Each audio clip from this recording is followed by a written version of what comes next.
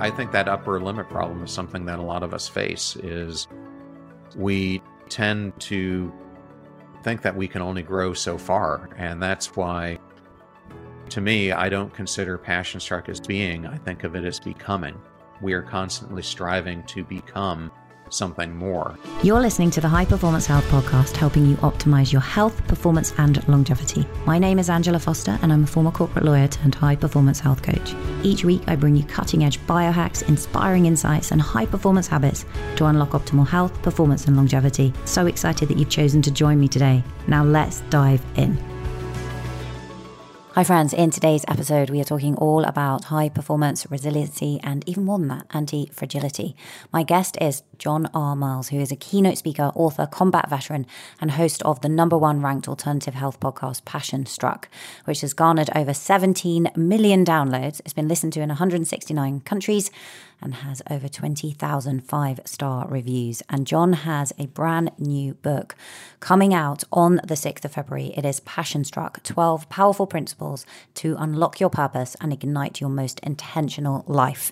And in today's episode, we sit down and go through some of those principles, including how to master the Finnish art of Sisu, which helps you develop more courage, resilience, grit, tenacity, and perseverance. We also discuss how to overcome your upper limit, how to find your passion and break free of anything that's holding you back, and some kind of daily strategies on things like how John manages to read 100 books a year, and not just read 100 books a year, but also take it in, and his method of actually applying what he reads. So if you want to achieve true high performance in 2024, then I think you will love this interview. So without further delay, let me introduce you now to John R. Miles. John, welcome. It is so awesome to have you here today. I've been really looking forward to this interview. Love your book, Passion Struck, just absolutely amazing. And I'm really thrilled to go through the Passion Struck model with you. Firstly, welcome to the show. Angela, thank you so much for having me. It's such an honor to be here, and getting to serve your community is just an incredible honor. Amazing. Overall. So awesome. Well, we are honored to have you here. First of all, let's kind of kick off a bit about your background. I mean, when I was listening to you we were talking offline there about my friend Brian Keane, and he was sharing the incredible story of something you went through when you came back from the gym and you found someone robbing your house and they were armed, and like some of the things that have happened to you. But you've had, I guess for me, you display such not just resilience, but anti-fragility, and you've been incredibly successful in your life, which I'm excited to quiz you on. But please just share a little bit more around your personal story, first of all, and what kind of brought you to write Passion Struck. yeah, I think that inner grit, or for those who are familiar with the Finnish art of Sisu, I think it's always been kind of a critical component of who I am. When I was 5 or 6, I was playing in the backyard, playing tag with some friends, and I was pushed from behind, and it ended up resulting in me crashing through the basement window, and I had traumatic brain injury. And unfortunately, that resulted in having a broken brain, similar to, if people are familiar with Jim Quick. When he and I talk, I always say to him, it's something I can unfortunately acknowledge in myself. I was faced at that young age with a number of issues that came as a result of it: cognitive issues, auditory processing issues, as well as having speech impediment issues. And so because of that, I learned to have this inner perseverance, because I didn't want to be the person who seemed left behind. And it just caused me to work harder to try to overcome those disabilities, to be what I thought was normal, like the rest of the people around me. And I think that underpinning has carried forward throughout my life. That is, different things have hit me, whether it's been trauma like the burglar who happened to come into the house, or combat trauma, or other things. I've tried to look at them as learning moments, and moments that ultimately make me stronger. And I think that is something that over time has propelled me to where I am today. So as far as for why Passion Struck, I guess I had found myself successful career. I was the C-level in a well-known Fortune 50 company, but I found that more and more of my days, I was waking up and I just didn't feel like they mattered. I felt like I was stuck in this constant routine where I was going to work, but it didn't feel fulfilling. It it didn't feel passionate. Those things that had really brought out that passion to me, I was no longer doing. I was consumed with the political issue of the day or the HR issue of the day. I was working 80 to 100 hours a day, and it ended up resulting in me feeling completely burned out.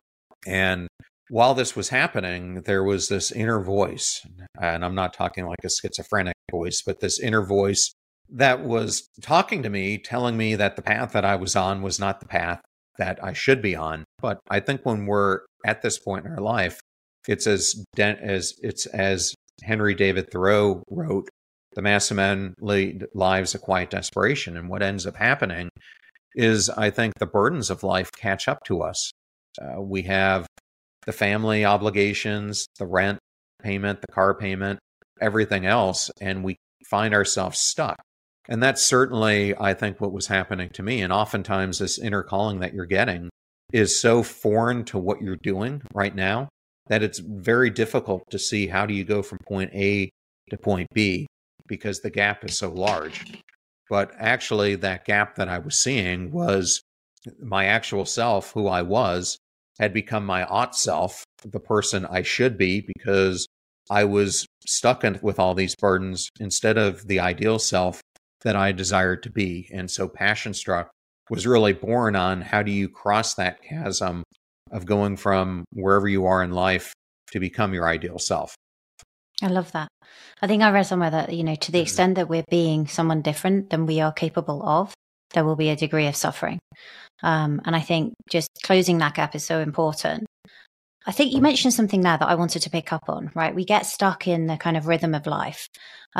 Insofar as you mentioning, we accumulate commitments, right, over the term of our lives. When we have a family to support, we have a kind of status that we've acquired. We have things that we're afraid to let go of. And for some people, when they're thinking about making a change and following their passion, there is actually a very real financial concern around them doing that. What would you say to those people that maybe they're in a job and they're thinking, this isn't for me, and that inner voice is getting louder and louder, but I have so many commitments, I'm not sure how I can leave that and start something new that feels inherently risky? What advice would you give them? So one, I would like you to think about the big picture. And I'm going to give a couple of statistics here to just show how prevalent this is.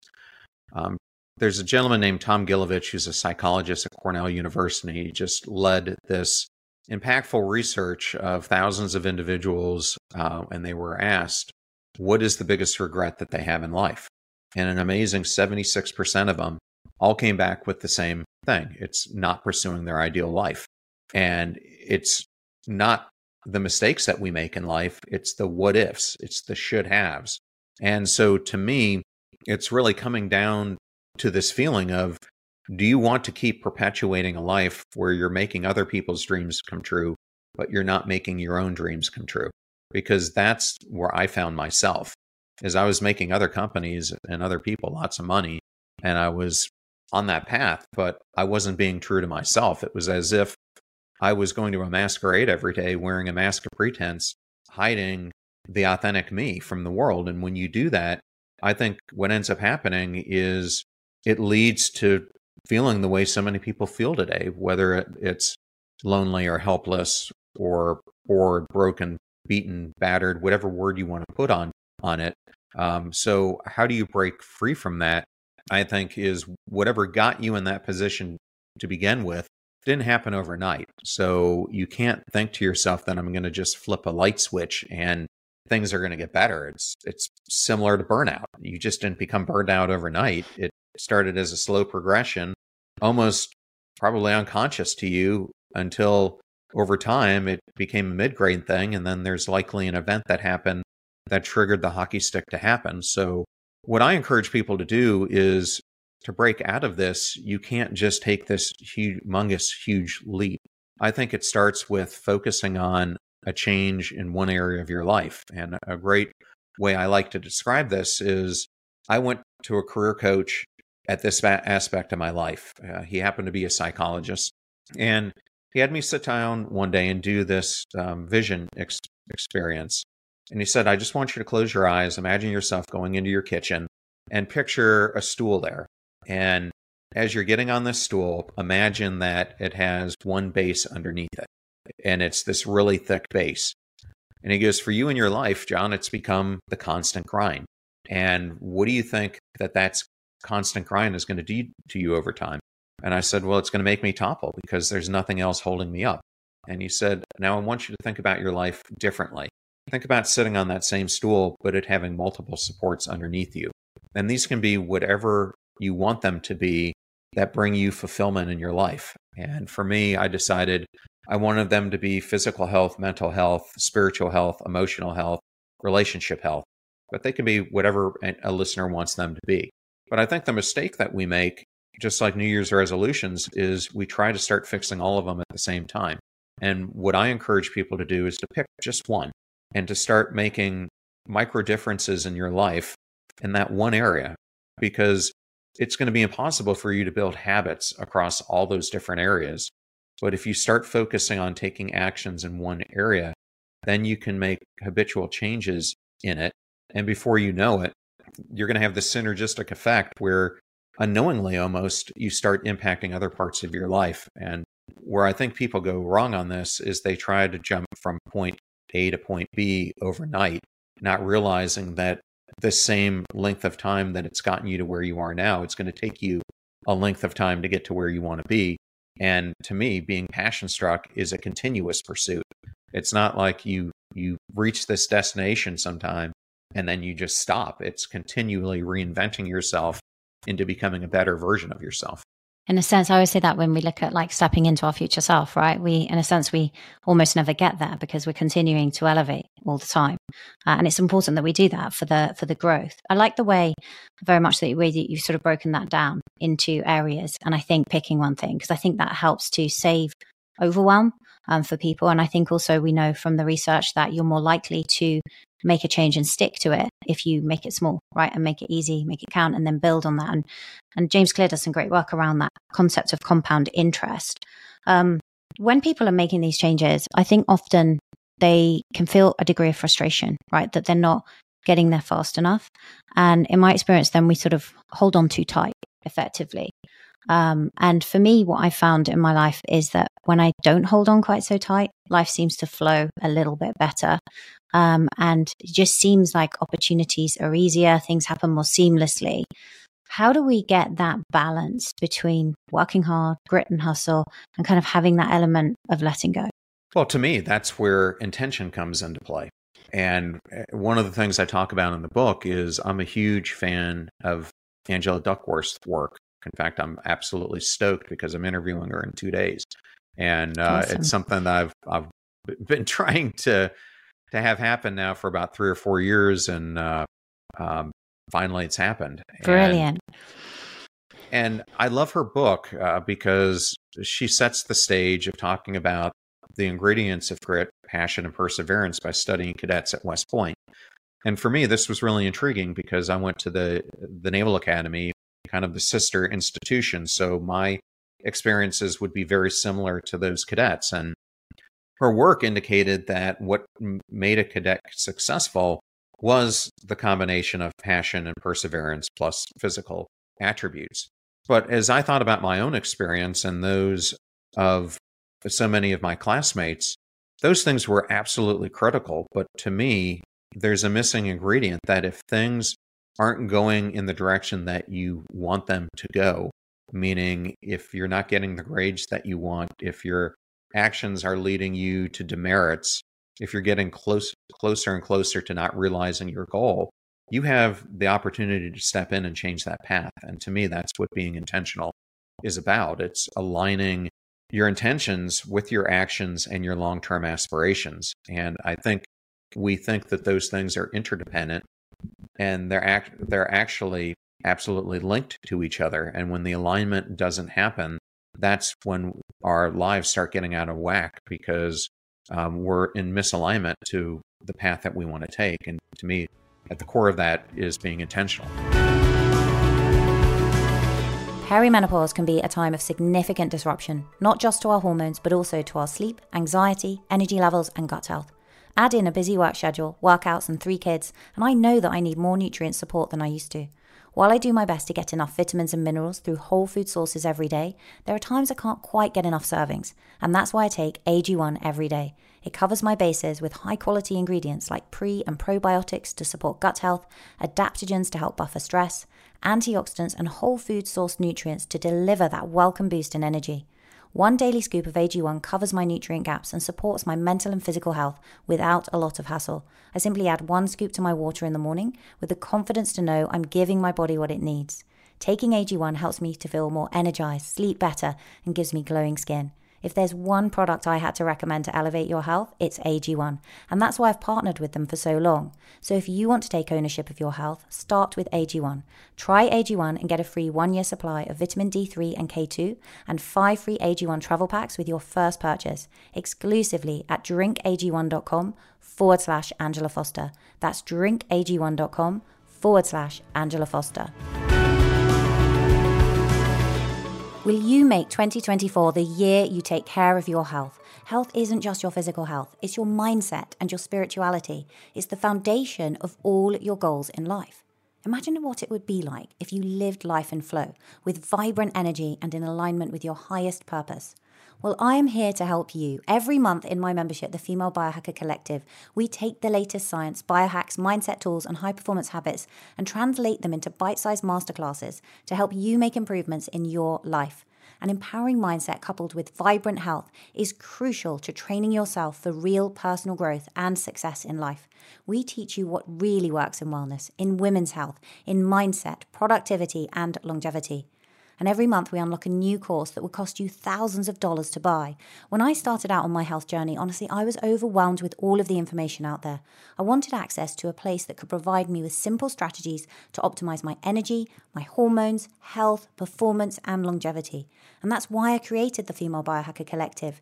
And every month I go live with a Q&A call to answer your questions you can't get answers to anywhere else. Each month we deliver bite-sized content that fits with a busy lifestyle to sharpen your mind, stay energized, motivated, confident, ready to win, and build your greatest future. Discover the strategies I use to balance business growth, family time, and health, keeping me biologically over 20 years younger than my chronological age. The Female Biohacker Collective is for those women who really want the advanced level, who really want to break through. Podcasts are great, but our trainings and Q&A calls are another level in Female Biohacker. You deserve to join an exclusive membership for women who want advanced personal growth, vibrant health, and to live their best life. This is a membership of the women in the world who have a positive mindset, a growth mindset, a willingness to learn, and a love to challenge themselves to achieve great things in life. Unlock vibrant health at femalebiohacker.com. That's femalebiohacker.com. I was just looking at your passion struck model with, mindset, behavior, which you put the perseverance in there. And then in terms of the intention and action, you talk about self-mastery. This is something that is common among high performers, right? How do I achieve self-mastery? What would be the steps to that? How do we, in a sense, overcome ourselves on a daily basis?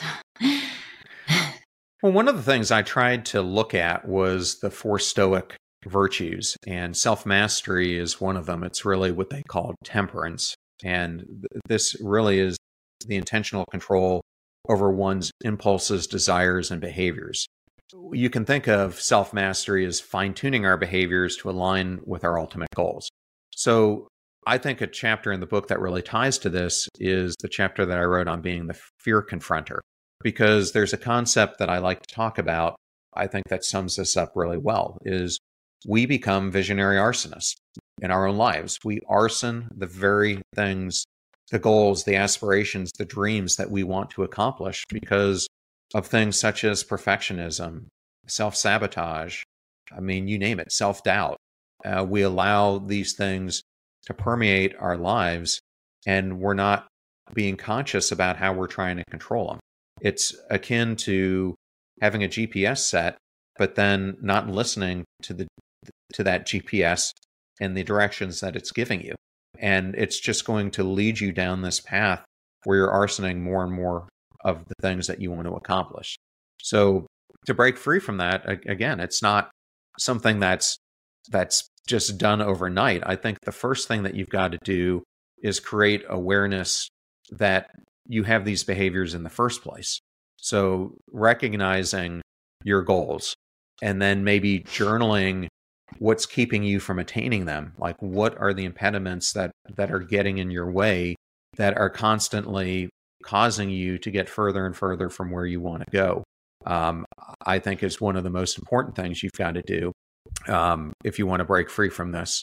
And the self-awareness is really a practice of identifying when and why the self-doubt arises in your life and empowering you to address the root causes of it. The other thing I think is really important is to challenge negative self-talk. Don't let that inner voice, that inner critic, dominate the conversation.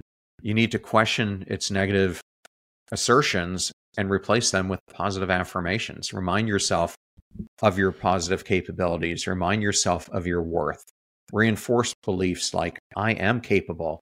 I can learn and grow. I am worthy of my achievements. I love that. Just really kind of to reprogram that in.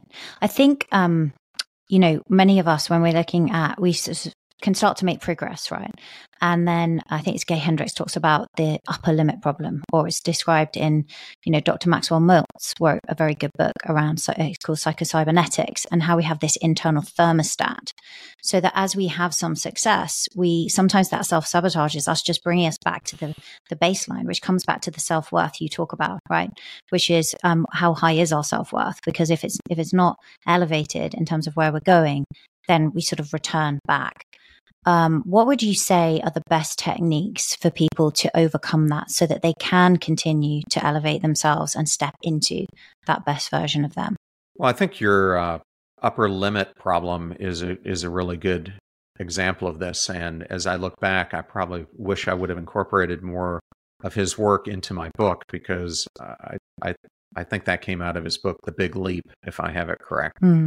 And I think that upper limit problem is something that a lot of us face. Is we tend to think that we can only grow so far. And that's why, to me, I don't consider passion struck as being. I think of it as becoming. We are constantly striving to become something more. And to me, one of the core things I bring up in the book is the practice of reinvention. And I think that is one of the things that is most important to us perpetuating this change that we want to see, is learning to be a constant reinventor in our lives. In fact, there's this gentleman I studied, Dan Schwabel, who interviewed 1,200, what he says are remarkable individuals from all paths of life. And the one thing that he found that all of these people did who broke through was they were consistent in reinventing themselves. And so how do you do that? It's by consistently pushing the boundaries that you set for yourself. And that's how you get rid of the upper limit problem, is you keep expanding the boundaries. And those boundaries is typically you getting more comfortable and authentic with your true self. It's expressing yourself and being more confident about that expression and the boundaries that you're setting with others. And the more that you're consistent in that application, and I think that's key, the more you start pushing your limits. The other thing I think is extremely important is to be a constant learner. And I mentioned Jim Quick earlier in the discussion. One of the things that Jim talks about in his book, Limitless, that I think is absolutely correct, is the biggest difference between someone who's illiterate and someone who reads is just the point that someone reads. And what's remarkable to me is I meet so many people day in and day out who you ask them, what's the latest book that you've read? And they tell you, I hate to read, or I haven't read a book in so many years. Now, there are different ways that you can attain skills, but one of the easiest ways is by training yourself to be a constant learner. And for me, it's that reading of 100 books like I do every year that is constantly putting ideas in your mind and pushing you to expand your boundaries in ways that you probably unconsciously don't even know you're doing. But you start picking these things up and you start implementing them. And so those are just a couple of my thoughts. I love it. I wanted to talk to you about that. It was on my list actually, about reading 100 books a year and how you tackle that. Because I think breaking that down for people would be super helpful. I think we'd all agree that we would be very different people if we were reading 100 books a year. That's sort of on average 2 books a week. Do you commit to a daily reading schedule? Is it physical copies? Are you reading on the go in terms of things like Audible? And you also mentioned there the practical implementation. Are you reading and then journaling or integrating? I'm really curious as to how you do that. Yeah, I have a daily practice where I set up defined reading times throughout the day. I have a morning routine where I go for a morning walk. I get up every day at 5 a.m. I go for a morning walk. I come out of that. I do some journaling, reflecting on the intentions that I'm setting for the day.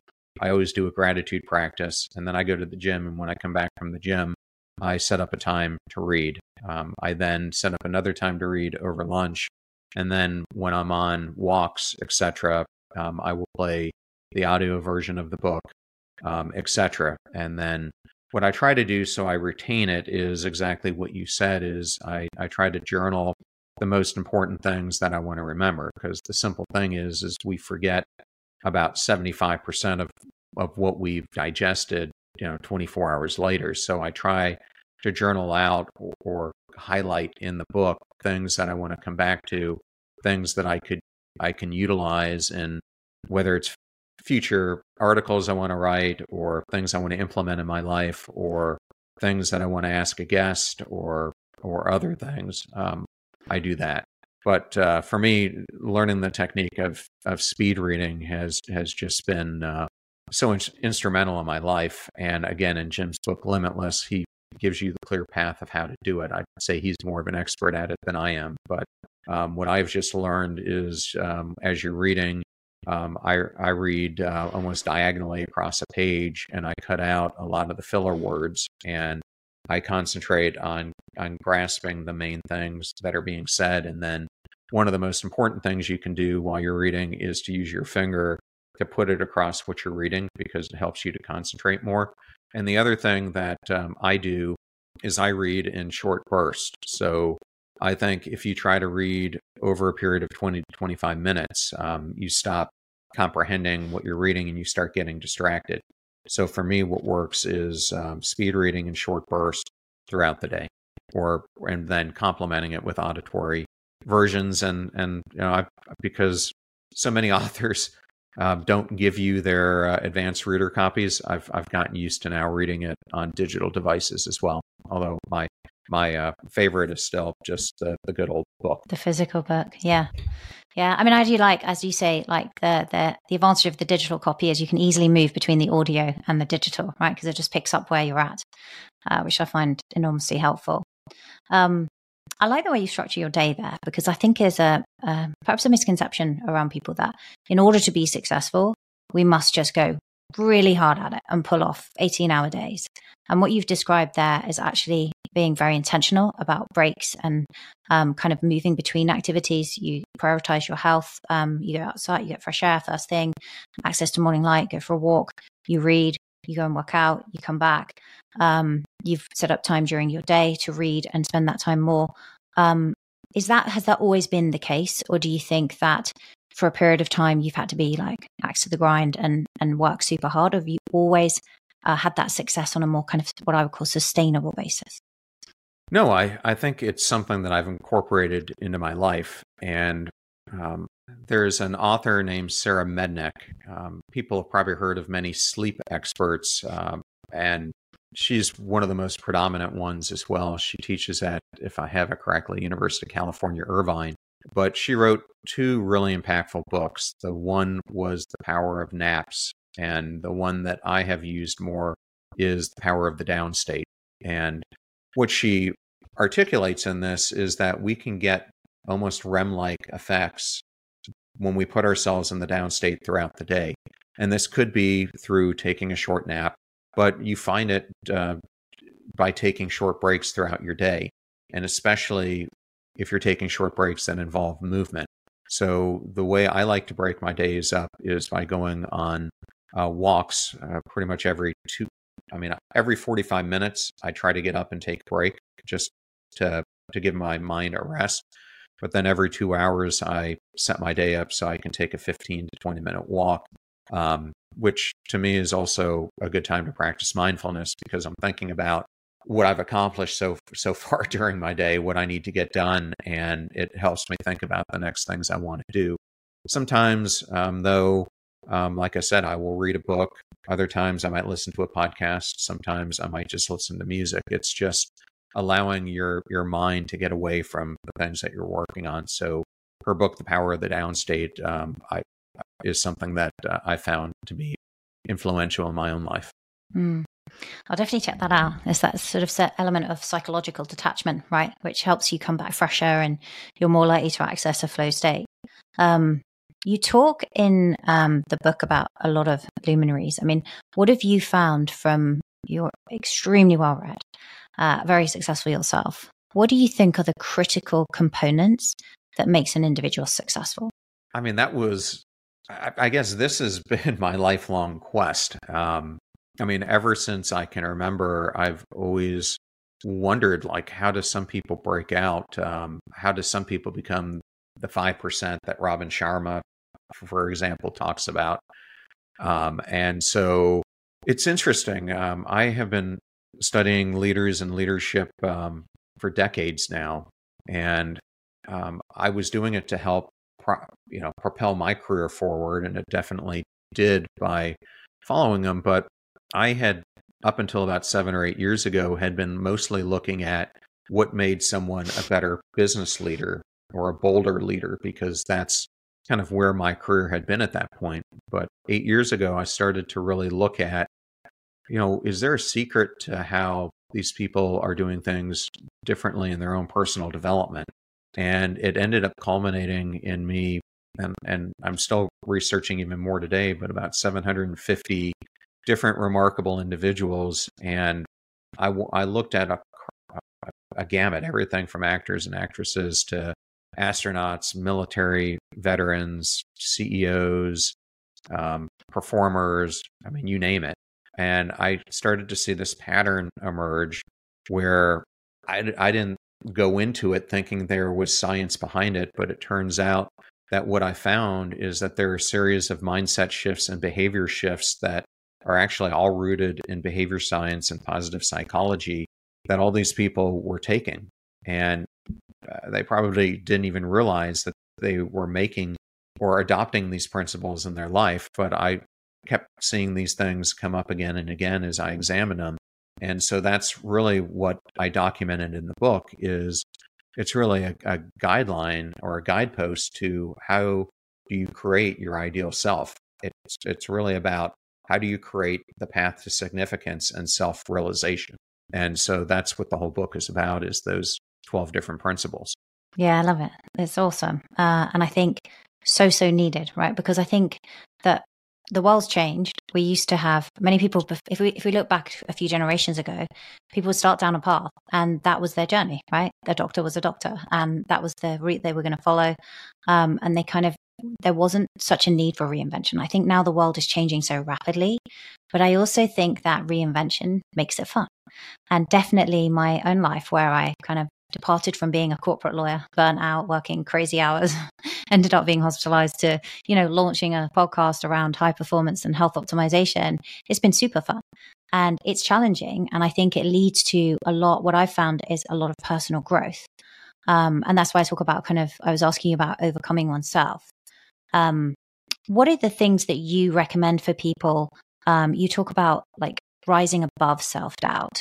I think some people who are listening to this may still feel like they doubt themselves. They doubt that they can really truly get there and reinvent themselves. What are some of the key ways that you would say they can do that? Well, to me, it's the quest for authentic living. And it's not just the superficial pursuit of monetary pleasures or efficiency hacks or consumerism that we find ourselves immersed to. It's about a rebellion against the societal norms that seem to dictate our lives. It's a refusal to settle for a life that's defined by someone else's standards instead of defining them for yourself. I talked about quiet desperation earlier. It's breaking away from that feeling of quiet desperation and reclaiming the power to author your own stories for a truly fulfilling life. And if people aren't getting this, I mean, the statistics are just staggering. Gallup shows that there are 900 million people in 142 countries who aren't fulfilled today in what they do in life. And according to research from MIT and Oxford University, almost half the jobs that people are currently in today will be automated in the next 20 years. If you listen to Google's top futuristic speaker, Thomas Frey, he predicts that 2 billion jobs will be automated by 2030. So we have this train that's barreling down towards us, and people need to start to wake up that the way that things have been is going to drastically change. I think history repeats itself, and we're on this path to having a repetition of something just as big as when the printing press hit civilization. We're in the midst of this right now, and I think it's making people very uncomfortable, which is causing a lot of the mental health issues and everything that we're seeing. So how do you protect yourself from this? You start by doubling down on your uniqueness. What is different about you? What are the capabilities that you possess that make you unique in the world? And I think more and more people are going to end up having to become maybe a solo entrepreneur, a solopreneur, where instead of working for these corporations or what have you, you're going to become a freelancer where you're going to be working for many, but you're going to dictate the path that you want to take in life. And I think that this could likely become the next reality. And I am really hopeful that more and more people start taking the chance for entrepreneurship, because across all Western society, we've been in a 4-decade decline because people keep taking the easier path, especially highly educated, high-skilled people, to take the well-paying job instead of pursuing the riskier path of following your core identity and values and solving a problem that you were put on earth to solve.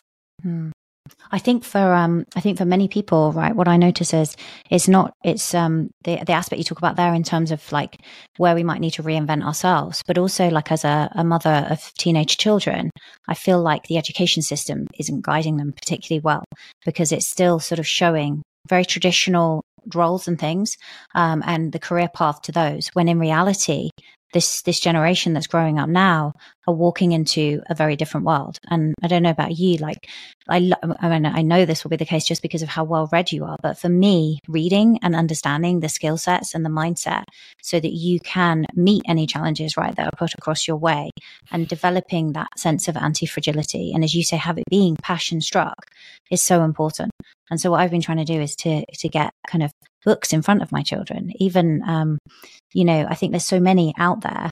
It was my son's birthday the other day, and he's a big fan of Stephen Bartlett. But I also, bought him Arnold Schwarzenegger's book, because if we look at how many times he has reinvented himself, from bodybuilder to actor to property investor to governor of California, it's all around that model. And I just think that we need those. But it feels, I guess, for many people listening, that it's not just there's a sense of maybe fear around our own positions, but also how do we guide the next generation? Do you have any kind of tips that you would offer there for them to follow? Obviously, their passion, right? But yeah. So throughout the book, like you brought up, I talk about a lot of luminaries. I've researched Oprah. I researched Mark Benioff, who started Salesforce, astronaut Chris Cassidy. But maybe Novak Djokovic is a great one for us to examine when it comes to this, because I loved playing tennis when I was a kid. I was a really good tennis player, and I know what it takes to win. And when you think back on history, a decade ago, you would have thought Raf and Roger would have been the two who would have been vying for being the greatest player who ever played. And Djokovic was almost an afterthought. But what he did, which I think is a clear example of what it means to be passion struck, is he reached for the pinnacle of success in his field by shaping his life to mirror the innermost values and aspirations that he wanted to achieve. It was a relentless pursuit of personal mastery where for him, success isn't just the destination, it's a byproduct of living a passion-driven life. So for him, what that really meant is he trained himself to become the most mentally tough player on the circuit, because he knew that, similar to my discussion with Angela Duckworth, that he could have the physical ability, he could have the passion, the perseverance. All of them have that level playing field, but he wanted to be the most mentally tough person that he possibly could become. And I recently saw him do an interview on this on 60 Minutes, where people, would say, that's just something that you were inherently born with. And he corrected and said, no, it's something that I have worked and worked and worked on every single day to get stronger at it. Because when you're down by 2 sets and you want to win the match, oftentimes those other things are, you're feeling in desperation, but it's that mental toughness that allows you to get through them. And I think whatever it is that we want to do for our own mental toughness version of Djokovic is something that we can propagate, because intentionality in whatever you want to accomplish, it's like a muscle. The more you use it, the stronger it becomes. And to me, it's coupled with the courage of continuing down the path when you have setbacks, when things aren't going the way you want it to, and still moving forward.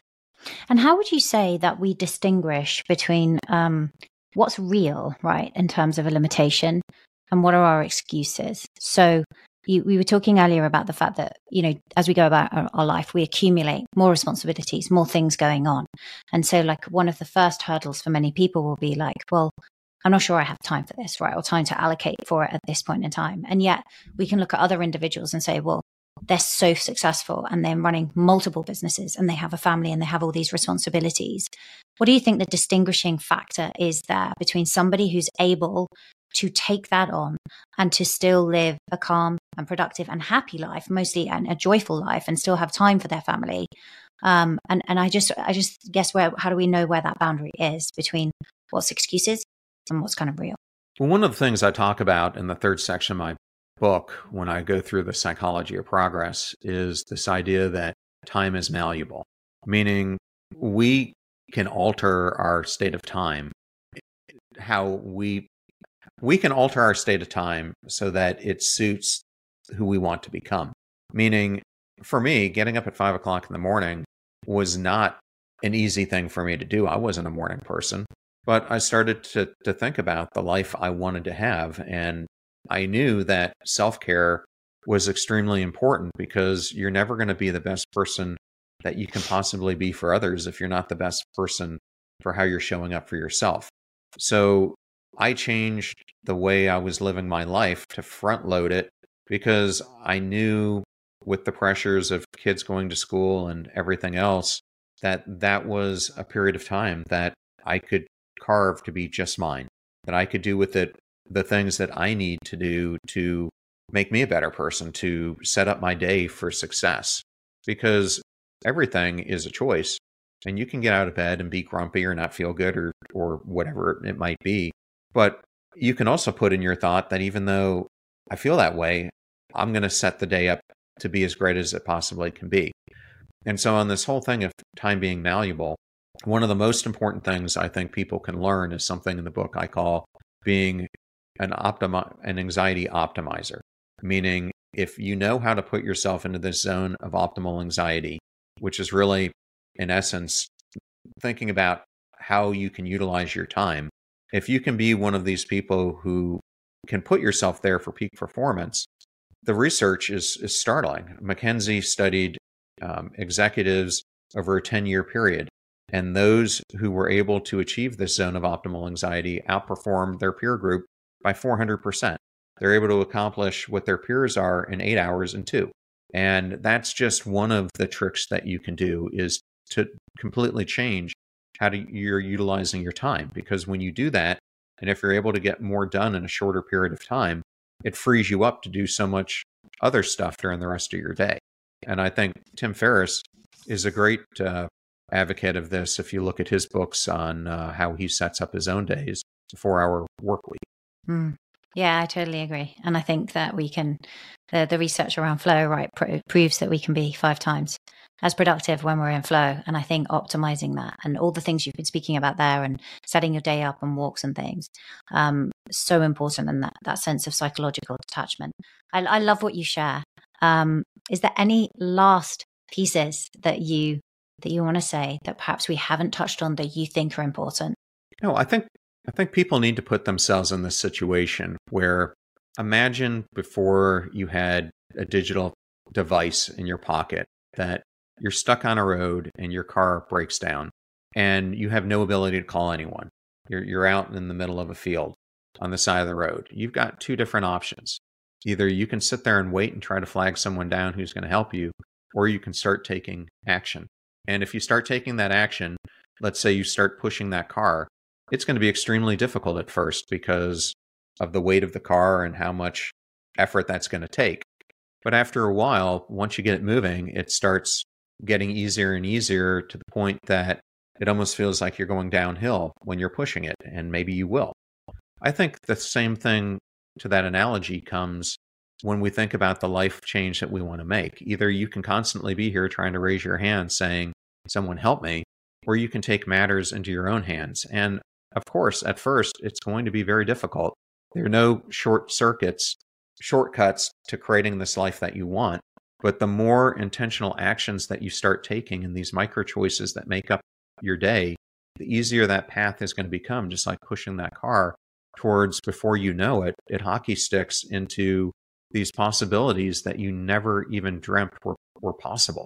And I think, going back to what I said earlier, the biggest mistake we make is we get discouraged because we try to do too much change all at once, instead of focusing on the habits, as you brought up with James Clear or BJ Fogg or Judd Brewer talk about, and you start figuring out how to create these habit loops that then synergistically lead to fostering habits in other areas of your life. And it all culminates over time into you growing and becoming the passion-struck person you want to be, you aspire to be. I love that. What an amazing note to end on. Thank you so much for your time, John. You've shared so much. The book, Passion Struck, I mean, I feel like we've only really scratched the surface. It's a brilliant book. It's coming out, I believe, is it the 6th of February? Do I have the right date? That is correct, Angela. 5th, yes. 6th of February. 6th of February. Yeah. So it should be out as this podcast releases. So yes, go and grab a copy. It's available on Amazon and anywhere you can buy books.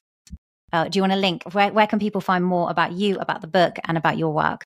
Yeah, thank you very much for that. So all things social media you can get to at John R. Miles. And if you want to learn more about the Passion Struck community, the podcast, the book, go to passionstruck.com. And if you purchase the book in the first week or before, I have $300 plus worth of free giveaways that I'm giving the community that I've curated, such as the deliberate action process, such as an ebook on intrinsic motivation and other things. So thank you so much. And if you're up for a challenge, I have started a 50-week challenge program. If you sign up for our newsletter, every week we send out a new challenge. This past week's was all on the Finnish concept of Sisu and how to create more resilience in your own life. But each week it has a theme, typically ties to my solo episode for the week, but all of them are really boundary magnifying things that you can do in your life. Amazing. I love that. You're going to help people actually implement all of these things across the year and make 2024 their best year. Thank you so much for that. We will link to all of that in the show notes. And thank you so much for your time today and diving into the book. It's a brilliant book and I highly recommend people go and read it. Thank you for all that you do. Super appreciate it. Yeah, my honor for being here. Thank you so much for having me. I hope today's episode inspired you on your journey to vibrant health and high performance. Make sure you check out the show notes for a summary of all the important links to everything we talked about. And if you enjoyed this episode, hit the follow button and share it with a friend on social media or leave a review over on Apple Podcasts. Remember, achieving high performance health is about getting 1% better each day. So think about one thing you learned from today's episode and start implementing it today. Share with me what you've learned on social media over at Angela S. Foster. I love hearing from you and connecting with you. Have a beautiful day, and always remember, you are worthy of your dreams.